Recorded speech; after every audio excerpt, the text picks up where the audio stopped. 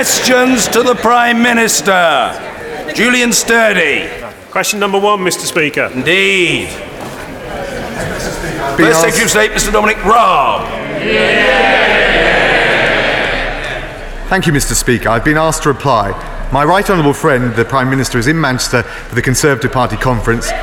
He is making, as we speak, the keynote speech setting out that we will leave the EU on the 31st of October so that we can get on with our dynamic domestic agenda. Julian Sturdy. Thank you, Mr. Speaker. Askham Bog, a world-renowned nature reserve in my constituency, has been described as irreplaceable by no less than Sir David Attenborough. Yet it is threatened by proposals to build over 500 houses on adjoining land. Will my right honourable friend put in a good word with the Prime Minister to ask him to join me in lying down in front of the bulldozers to save this important natural heritage? Can I thank my honourable friend? I always put in a good word with the Prime Minister on his behalf, and I share his passion for preserving our precious natural habitats. Local community views are, of course, incredibly important in relation to the local planning process. That's what our revised MPPF does. He'll understand I can't comment on individual planning applications. It's Diane Abbott. Mr. Speaker, yesterday marked the start of Black History Month. So I will begin by paying tribute to a young woman already making history this month.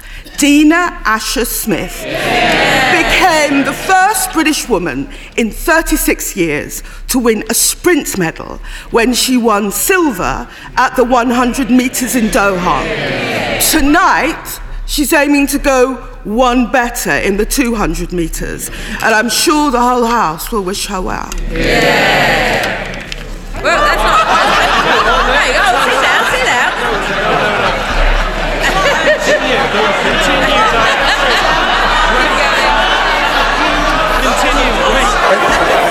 I think that was a preface to a question.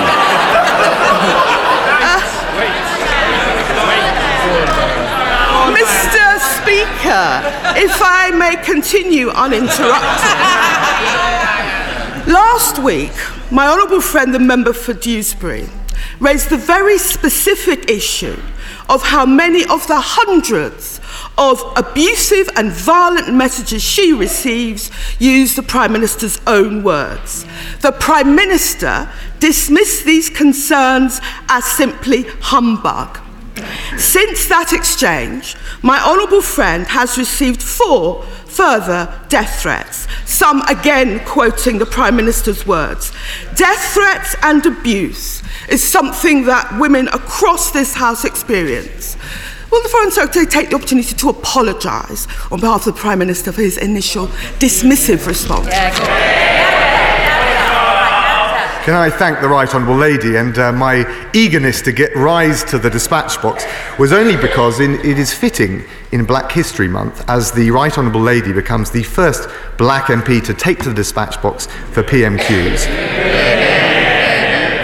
To say that she has blazed a trail, she has made it easier for others to follow in her footsteps, and that is something that I and every honourable member in this House can take pride in paying tribute to. She raises the increasing level of online and wider abuse that politicians get on all sides of this House, and I think we should come together to be clear that there must be zero tolerance for any abuse or any threats. And can I also say I found the level of abuse that the Right Honourable Lady has received online to be totally disgusting, totally unacceptable. At the same time, and I'm sure as a passionate champion of free speech, she will defend our right in this House to defend the issues of substance. The remarks that the Prime Minister, my right honourable friend, made were aimed at the suggestion that he couldn't describe the Surrender Act in such terms. It is absolutely clear, given the substance of the legislation, that it would achieve that and undermine the ability of the government to go and get a deal in the EU, which on all sides we want to achieve. Diane Abbott! So we can take it there is no apology from the Foreign Secretary. I raised a very specific point that the member for Dewsbury raised about the abuse she gets using the Prime Minister's own language. Yes. Mr. Speaker, Deliberately disturbing billboards showing unborn fetuses have been put up in the London Borough of Walthamstow. They're upsetting for the women walking past, but particularly upsetting for the member for Walthamstow because these billboards are targeted at her in response to her work to decriminalise abortion in Northern Ireland. Abortion in Northern Ireland should be decriminalised on the 21st of October. What will the Foreign Secretary do to ensure that from later on this month, women in Northern Ireland will have the same human right to legal and safe abortion as women in England, Wales and Scotland? Well, can I say to the Right Honourable Lady, and she's referred to the other Right Honourable Member and the abuse that she's received, that I and all members of this House, I know, believe it is totally unacceptable. There is a place for free speech, but we should never allow that to cross over into abuse, intimidation or harassment of honourable members on all sides of this House going about their business. The most important thing we can do on the specific issue that she addresses is get the institutions in Northern Ireland back up and running so that they can exercise their rights, their prerogatives on the behalf of the people of Northern Ireland. Diana Burt. Thank you, Mr. Speaker. I noticed the Foreign Secretary hasn't said anything about those horrific posters, not posters anyone would want to see, particularly someone who's actually pregnant, as the member for Walthamstow is. Mr. Speaker, Labour last week reiterated its call to end the rape clause, which forces women to fill out a 4-page form to prove their child was born of rape to get financial help. Will the Foreign Secretary today back Labour's pledge to remove the abhorrent rape clause from universal credit? Well, I would say that we've looked at this issue and we continue to look at it. I think on the subject of using inflammatory language, it's incumbent on all sides of the House to be very careful about it. But I know that my right honourable friend the Secretary of State for DWP, looks at this and will continue to take questions and scrutinise this very carefully so we get the balance right. Of course, I would just gently say to her that on the Labour side, they want to abolish universal credit and engage in an open spending spree on handouts. That is the wrong thing to trapping people into the welfare trap. On our side, we want to help those people from the poorest backgrounds get into work, and our record speaks for itself. Diana Burt. How more dismissive can the Foreign Secretary be to people and families dependent on benefit? We're not talking about a spending spree. We are talking about a system which is fair, which is just, and doesn't subject people to undue humiliation. Mr. Speaker, last week, the 100-year-old travel company, Thomas Cook, went out of business. We know that 72% of its workers are women.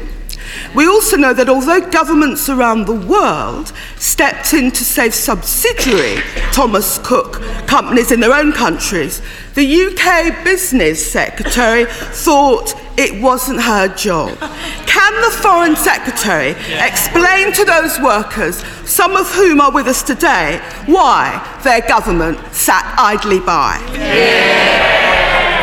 Well, first of all, I would say to the Shadow Home Secretary, we didn't sit idly by. The efforts of the government to make sure that those holiday makers and those travellers who are caught overseas could be returned back to the UK, coordinated by the Transport Secretary, have been very effective, and that has required a huge amount of cross-government work, including in my own department. In relation to whether the government should step in and bail out Thomas Cook, it's very clear, if you look at the financing behind it, that it wouldn't have rendered the company more sustainable. It wouldn't have saved the jobs in the long run. And we are, of course, concerned to make sure that in the long term we've got a sound economic basis. We've created 3 million new jobs in this country since 2010. We'll continue with that. What we're not going to do is routinely bail out companies that are unsustainable. That's not the right way to go. Diana Burt. Nobody's asking the government to routinely bail out companies. What we are asking the government is, why won't you even meet with the workers?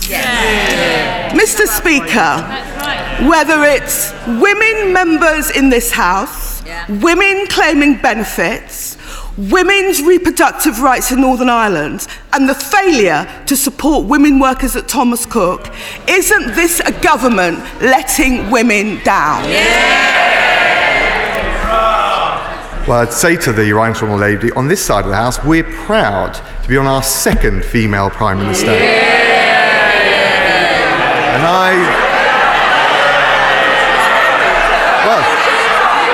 Order,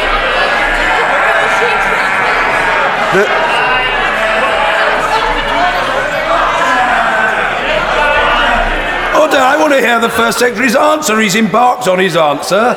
I want to hear it. I think the House will want to hear it, and everybody else will want to hear it. Mr. Raab. Thank you, Mr. Speaker. The Labour front bench are pointing to my right honourable friend. Well, I'd like to take that opportunity to pay tribute to the right honourable member from Avon for her accomplishments in tackling human trafficking, for her accomplishments and drive to tackle violence against women, and for the domestic violence bill that we'll be introducing in this House today for further debate. Diana Burt.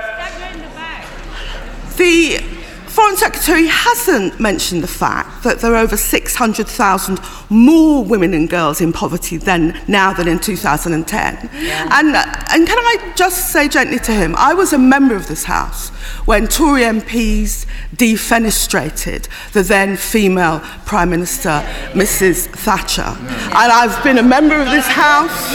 I've been a member of this House when Tory MPs worked their will to the immediate the immediate female Prime Minister. And it seems to me that Tory members of Parliament may on occasion make women their leaders, but they need to learn, they need to learn how to treat them less cruelly. Well, can I just gently say to the Shadow Home Secretary in relation to Margaret Thatcher that if she wants to talk about treating them better, she might have a word with the Shadow Chancellor, who talked about going back in time to assassinate her. That's not appropriate language on her side. She talked about Labour's record. Can I just remind her that because of Labour's economic mismanagement, we saw female unemployment rise by over a quarter. Now they want more debt, more borrowing and higher taxes. On our side, we're proud. Female employment at record lows, higher percentage of women on FTSE 100 boards, and the gender pay gap at a record lower than under the last Labour government.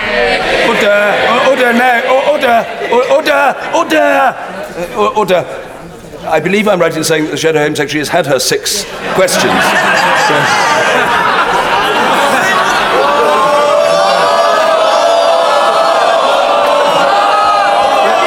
There will be more. Margot James. Thank you, Mr. Speaker. Does the right honourable gentleman agree that legislation to establish a tough, independent regulator of internet companies empowered to challenge the automatic right to anonymity online be a priority for the Queen's speech? My honourable friend is absolutely right. We want to make the UK the safest place in the world to go online for our children, but also for all members of our society. And our online harms white paper set out our plans to make companies more responsible for their user safety online, especially for children. And it also sets out measures to reinforce powers to issue fines against those who put them at risk. Ian Blackford. Thank you, Mr. Speaker. It is a disgrace that the Prime Minister is not here. Since he's been elected, since he was elected in July, he's only been to one Prime Minister's question. Quite simply, he's running scared from this chamber. Mr. Speaker, right now, the Prime Minister is setting out his Brexit fantasy at the Tory party conference. A deal that he knows is unacceptable and doomed to failure. When this deal fails, as they know it will, Downing Street sources have insisted the government will not seek an extension. They will not obey their legal obligations. Mr. Speaker, yet again, this Prime Minister is prepared to act unlawfully. Has the Prime Minister not learnt his lesson? He is not above the law. Can the Foreign Secretary confirm, are these sources correct, that the Prime Minister will not obey the law? Is this government seriously planning to take on Parliament in the courts to force through a catastrophic no-deal Brexit? Or will the Foreign Secretary now rule that out? I say to the honourable member, of course this government will always adhere to the law. We are, at this moment, the Prime Minister has written to Jean-Claude Juncker setting out our proposals. We want to take forward the negotiations. We want to avoid a no-deal scenario. And actually, rather than undermining the negotiations in Brussels, I'd urge the SNP to try and support the government in securing a deal which is good for this country. He talks about respecting judgments. We will always respect legal judgments. I would call on the SNP to respect the judgment of the people of Scotland when it comes to staying in the United Kingdom, and the judgment of the people of the United Kingdom to give effect to the referendum on the EU. Ian Blackford! Mr. Speaker, we will always respect legal judgment. Mr. Speaker, the fact is that this Prime Minister cannot be trusted, and his Foreign Secretary can't even commit the Prime Minister to the letter of the law. Mr. Speaker, this government must be stopped. I'm looking now at colleagues on opposition benches, and I urge them, we must unite. We must stop this Prime Minister by removing him from office. Mr. Speaker, the Scottish National Party stand ready to bring this government down. Other parties need to step up at this moment of national crisis. Prepare a vote of no confidence. Ensure a Brexit extension. Prevent a no deal. And call a general election. Doing nothing is not an option. We must act. So I ask the Foreign Secretary, will he give the Prime Minister a message from the Scottish National Party? It's not a case of if, but when. We will bring this dangerous government down.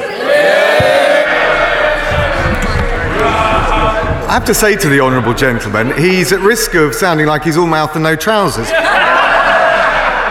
Because he had the chance to vote for a general election and he turned it down. He had the chance to avoid no deal, and the best chance now is to back this government in securing a good deal, good for the United Kingdom and good for all quarters of the United Kingdom, including the people of Scotland. Mr. Peter Bone! Thank you, Mr. Speaker. On Saturday, I was out knocking on doors with my listening team, listening to the views of local people, as we do every week. The message to me, whether they will leave or remain voters, was crystal clear. Get Brexit done by the 31st of October. Deputy Prime Minister, can you reassure my constituents that we will leave the European Union by the end of this month, come what may, no ifs, no buts? Can I thank my honourable friend? He gets straight to the crux of the matter. We must leave by the end of October, come what may. We're committed to doing that. The most effective way of doing that, which will unite this House, bring the country back together, is to get behind the Prime Minister's efforts to secure a good deal. And I think it's incumbent on all members on all sides of the House to support the United Kingdom rather than trying to undermine the negotiating position in Brussels. Teresa Pearce. Thank you. Housing, I believe, is the first of the social services. Without it, you can't have education, productivity or health. And the NHS has a diagnosis code for inadequate housing. And the Department of Health wrote to me saying that poor housing costs the NHS 1.4 billion a year, but that figure is now 4 years old. Will the Secretary of State ensure that I get up-to-date figures, that the Department of Health writes to me with the most up-to-date figures and places that information in the library?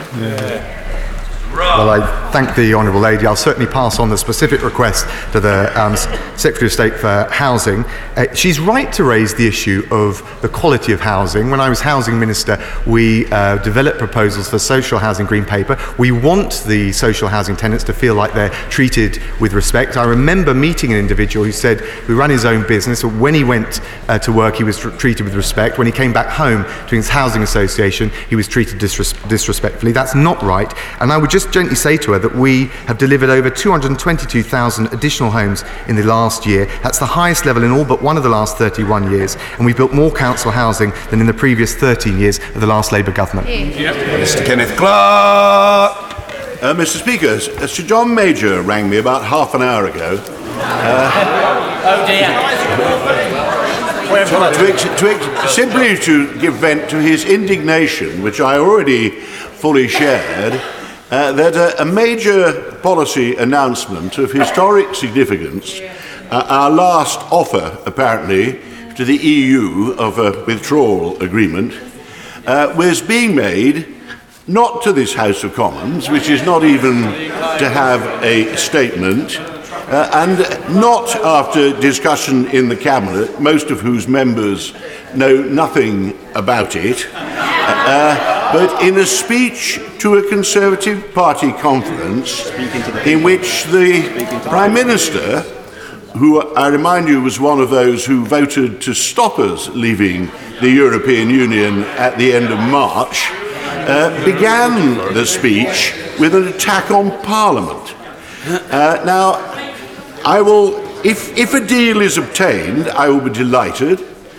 I will apologise to the Prime Minister, and I will vote for any deal that is agreed amongst the 28 member states of the European Union. But can the Foreign Secretary reassure me that, because it seems to me obvious otherwise, that this is not just a party political campaigning ploy to blame the European Union for the lack of agreement and to arouse fury between people and Parliament so as to escape from the responsibility which seems to me to lie with the Spartans and the far right of the party with whom he and the Prime Minister used to be close allies.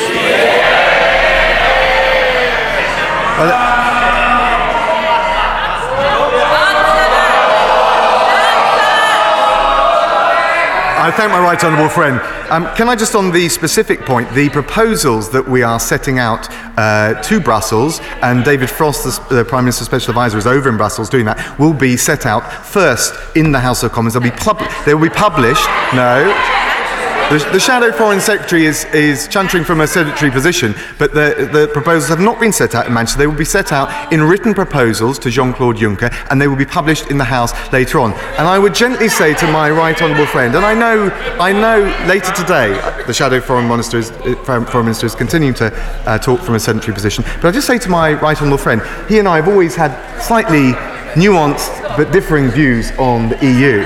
But I think the one thing that we all want to do is get a deal right now, and that's why the attempts by Parliament to frustrate that have been deeply counterproductive, and also to give effect to the promises that on all sides of the House we made, to give effect to the referendum and to keep trust with the electorate of this country. Eleanor Smith. Thank you, Mr. Speaker. The government's up-to-date of the National Planning Policy Framework, published in July 2018, changed the policy we have for generations of not building on the green belt. It's a policy that allows future development to be considered. Local planning authorities are now coming under great pressure from developers who don't want to spend the money to improve brownfield sites. Because of this, unspoilt areas like the 7 cornfields on the edge of my constituency are now under threat from inappropriate development by house builders who put profit above all else. We should not be building on these sites, especially at the time of the concerns for the environment. I'm asking the Prime Minister to review the Green Belt policy to protect the areas like the 7 cornfields from the developers. Lady, and actually her concerns on this are shared right across the House, so I think it's something which will be of interest and importance to everyone here today. The National Planning Policy Framework is very clear. Greenbelt must be protected, brownfield sites must be brought forward, and in order to provide a greater boost to the supply of new housing, we've introduced measures to boost the density and the ability to raise up homes in more urban areas or suburban areas whilst protecting the Greenbelt. There has also been a huge amount of money that has gone in right across the country in terms of infrastructure development to make sure that we can build the right homes in the right places, but also answer the significant concerns of local communities who ask where will the schools, the housing, the roads come from. We're making sure that we give councils the support they need to build the right homes in the right places. Miller. The government is backing a new hospital to serve Basingstoke with money to develop our business case. Does my right honourable friend agree that a bid that could include new jobs, new state-of-the-art facilities and new homes is a bid that everybody in North Hampshire should get behind? So I thank my right honourable friend, and it sounds like a very tantalising proposal, and I'm sure the Health Secretary will look at it very carefully indeed. We've made clear that we're backing the NHS with the biggest cash boost in history, an extra £34 billion a year by 2023-24. You can only do that with a strong economy, and that's precisely what the Labour Party will put at risk. Lucy Powell. Very much, Mr. Speaker. On Monday, my constituent Richard should have been paid. It was the first time in his life that he wasn't. Richard, like many others that I met with his union Unite, was a dedicated employee of Thomas Cook. Given that the warning signs were there for months, if not years, will the government use this extra parliamentary time that we've now got to bring forward emergency legislation to stop a further airline collapse? And will he pledge now to expedite Richard's redundancy pay and to recoup the millions taken by the directors in the last few months? Well, can I first of all say that I feel for anyone, whether it's people stranded abroad or people that lost their jobs, in relation to the Thomas Cook scenario. I've set out the position of why the government doesn't systematically bail out or step in to prop up firms which are unsustainable. And I'm afraid if the Honourable Lady looks at those figures, I think she'll see that that wasn't a sustainable route to go. But of course, if she wants to write to me, we'll make sure we look at any of the details that she raised.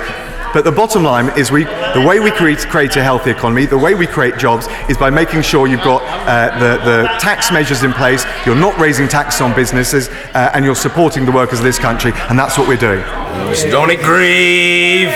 Thank you, Mr. Speaker. I first of all congratulate my right honourable friend at being at the dispatch box as Deputy Prime Minister. How is it that the government is allowing special advisers at number 10 Downing Street, speaking on behalf of the government, to tell outright lies? He should be familiar that on Saturday, such a special advisor, who I believe is Mr. Dominic Cummings, told the Mail on Sunday that a number of honourable members were in receipt of foreign funding in order to draft what is known as the Benn Act, something which in itself is totally untrue. But moreover went on to say that this was going to be the subject of a government investigation, something which is also completely untrue, because mercifully this country is not yet run as a police state by Mr. Cummings.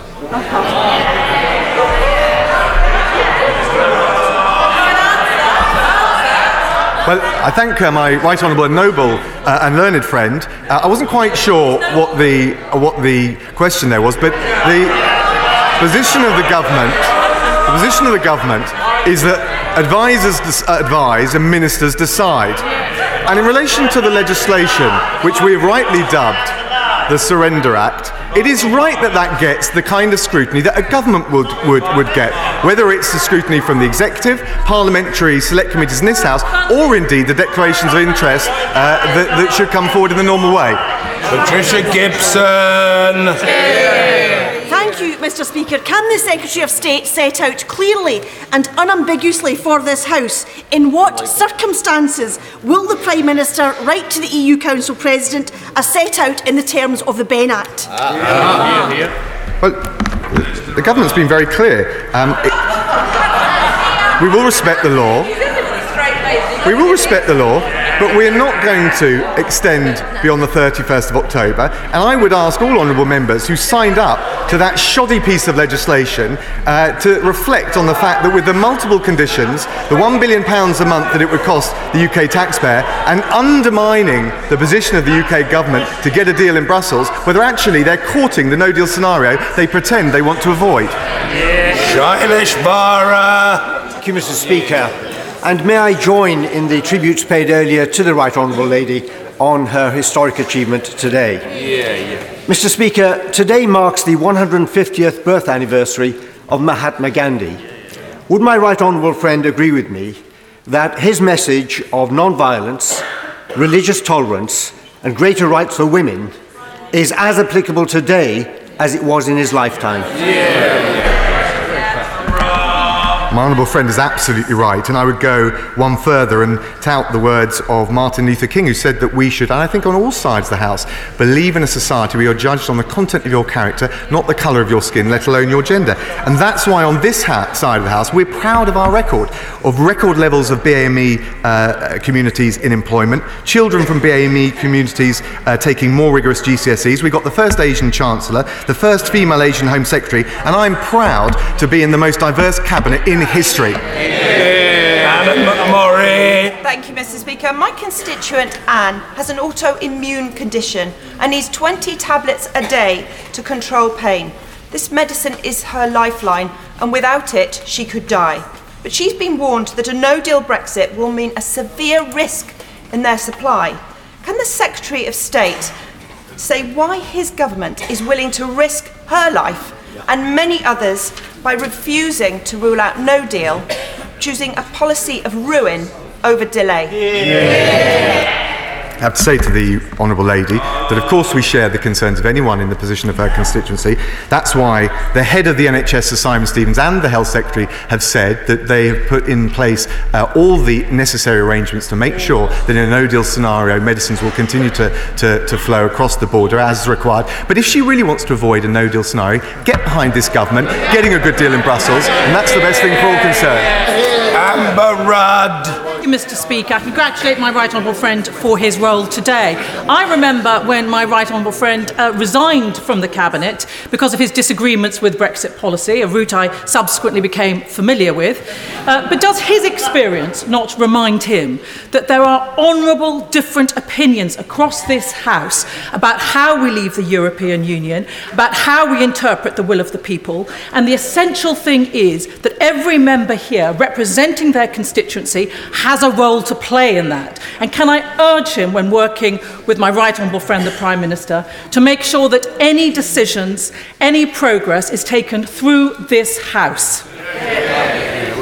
I can give my right honourable friend that reassurance. I do understand, and we've always managed to stay on civil, cordial, even amiable terms throughout all the challenges of Brexit, and I think that's something that we should, on all sides of the House, seek to do. Parliament, of course, has got a crucial role to play. I don't think anyone can legitimately say Parliament hasn't, with the stalwart support of the Speaker, scrutinised Brexit at every stage. But we've also got to remember, on all sides, and particularly on this side, the promises we made to the voters to give effect to Brexit, to get Brexit done, and that's the way we can move on, unite the country and take Britain forward. Mr. Clive Betts. Thank you, Mr. Speaker. On the 27th of July, the Prime Minister in Manchester said he wanted to bring Northern City's bus services up to the same level as London.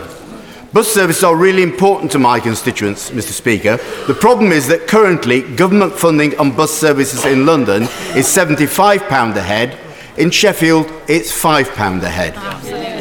While the Chancellor's announced a further £200 million for bus service, it would take half that money to bring Sheffield funding level alone up to the same as London. So I asked the Foreign Secretary, is the government really going to fund the better bus services that the Prime Minister promised for northern cities like Sheffield? Or once again, have we had a grand announcement from the Prime Minister, which on detailed examination simply isn't worth the paper it's written on?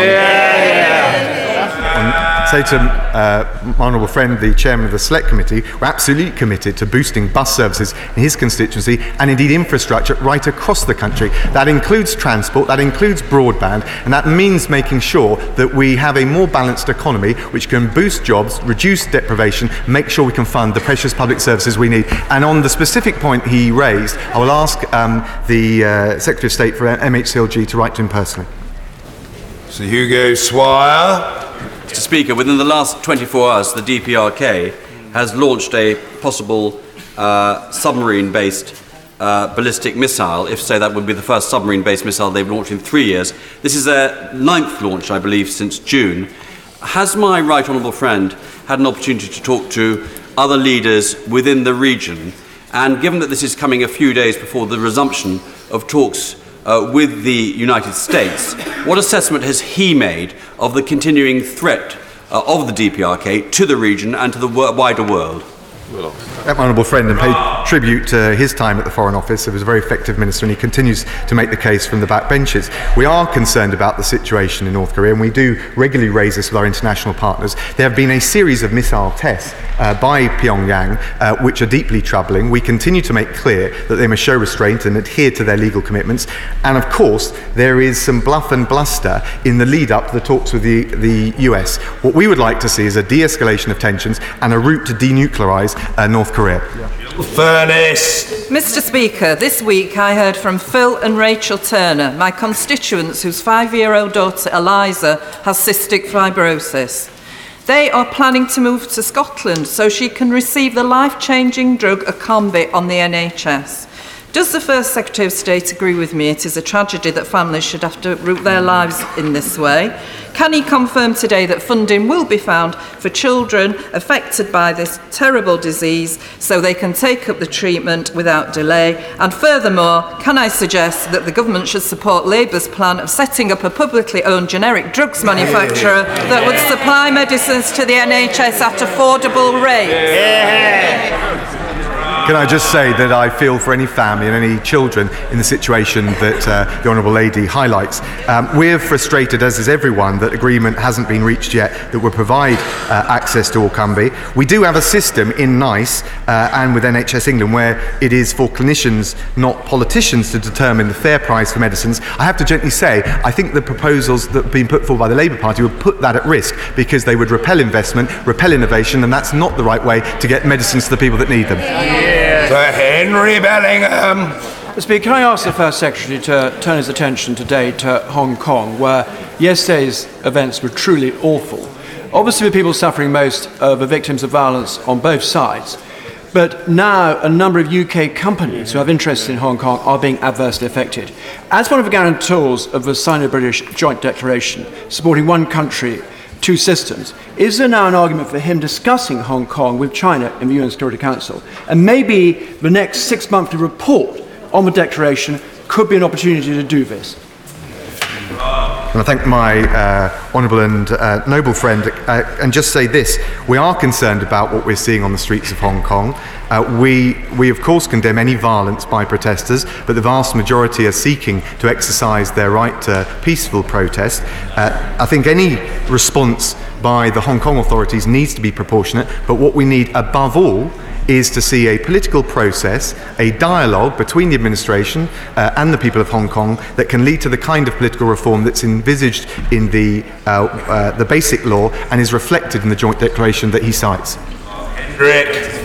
Mr. Speaker, the last Prime Minister, the Right Honourable Lady for Maidenhead, created a hostile environment for migrants which made them feel alienated and unwelcome in this country. Examples of this being the descendants of Windrush and now EU migrants.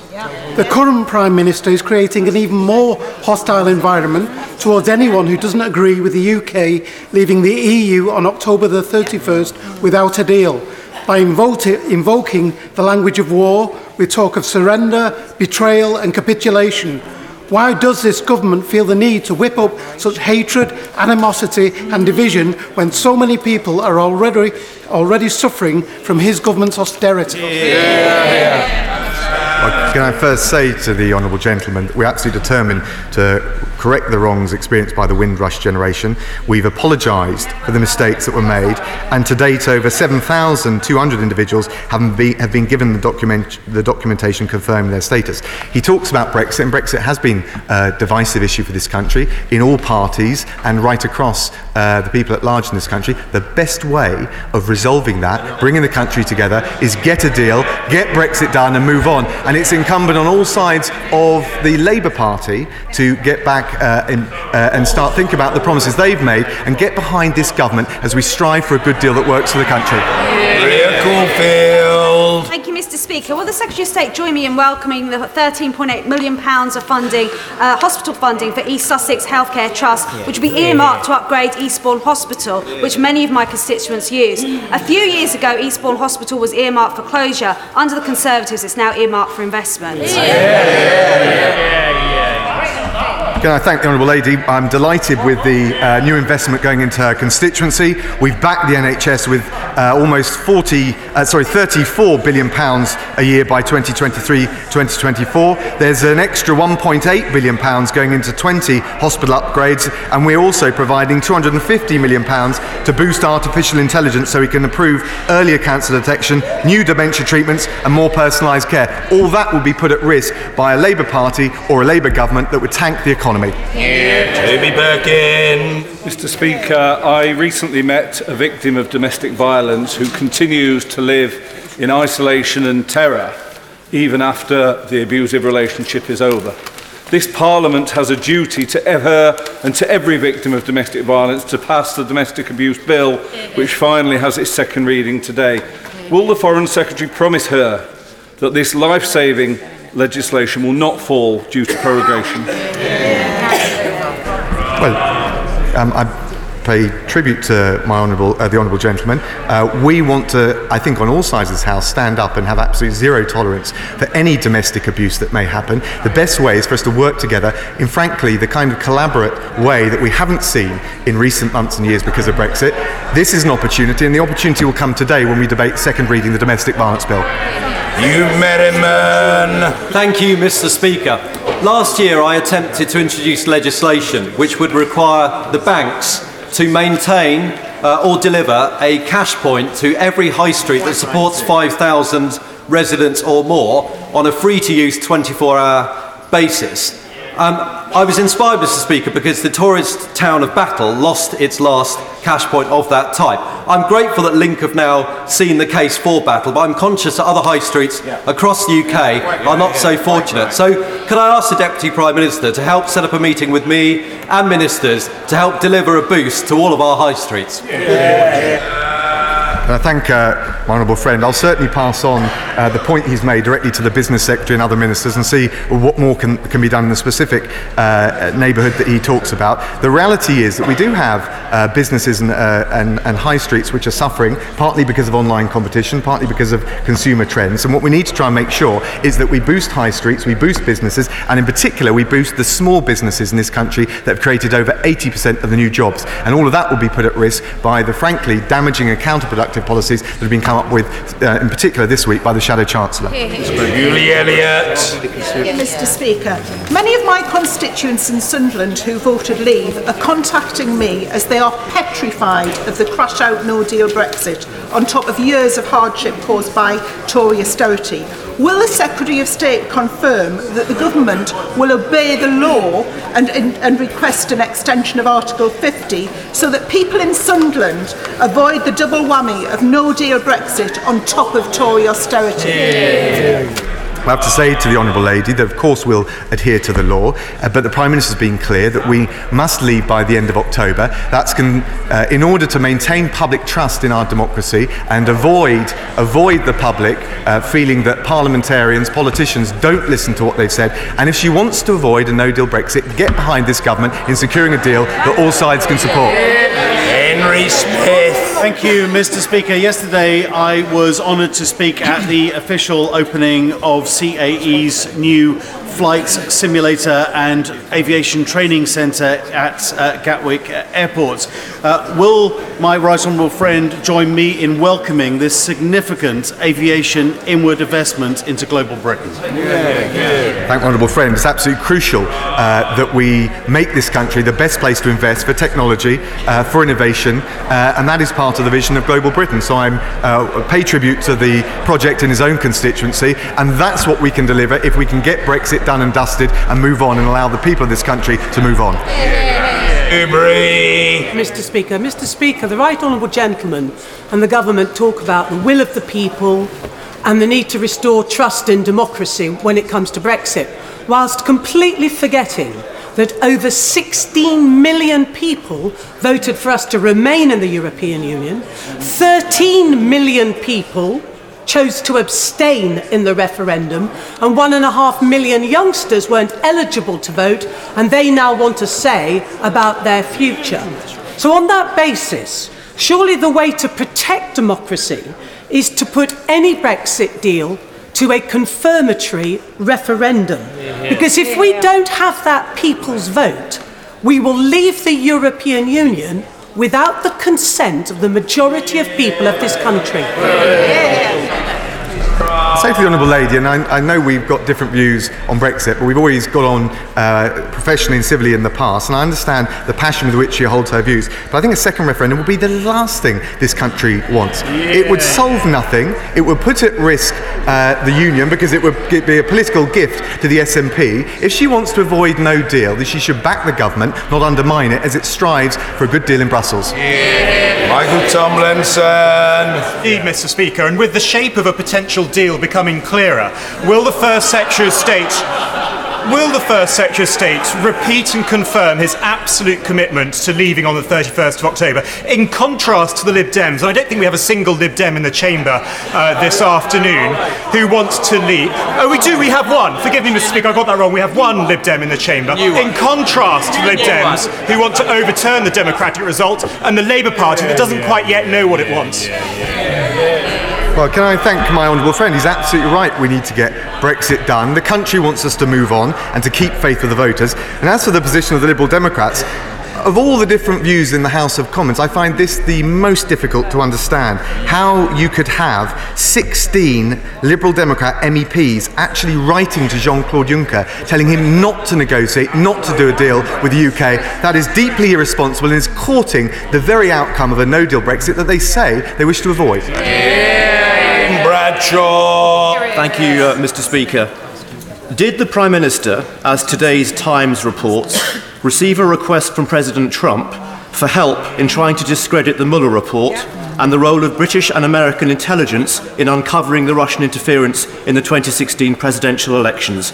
And will he assure the House that no British Prime Minister would ever collude with any foreign leader to undermine or smear our security and intelligence services or damage their vital cooperation with their American colleagues? The honourable member, can I first be clear that the Prime Minister is not going to comment on the discussions with President Trump that were held in private, but I can give him the assurance that, of course, neither the Prime Minister, or as then was the Foreign Secretary, nor any member of this government would collude in the way that he's described. That's, of course, entirely unacceptable and would never have happened and did not happen.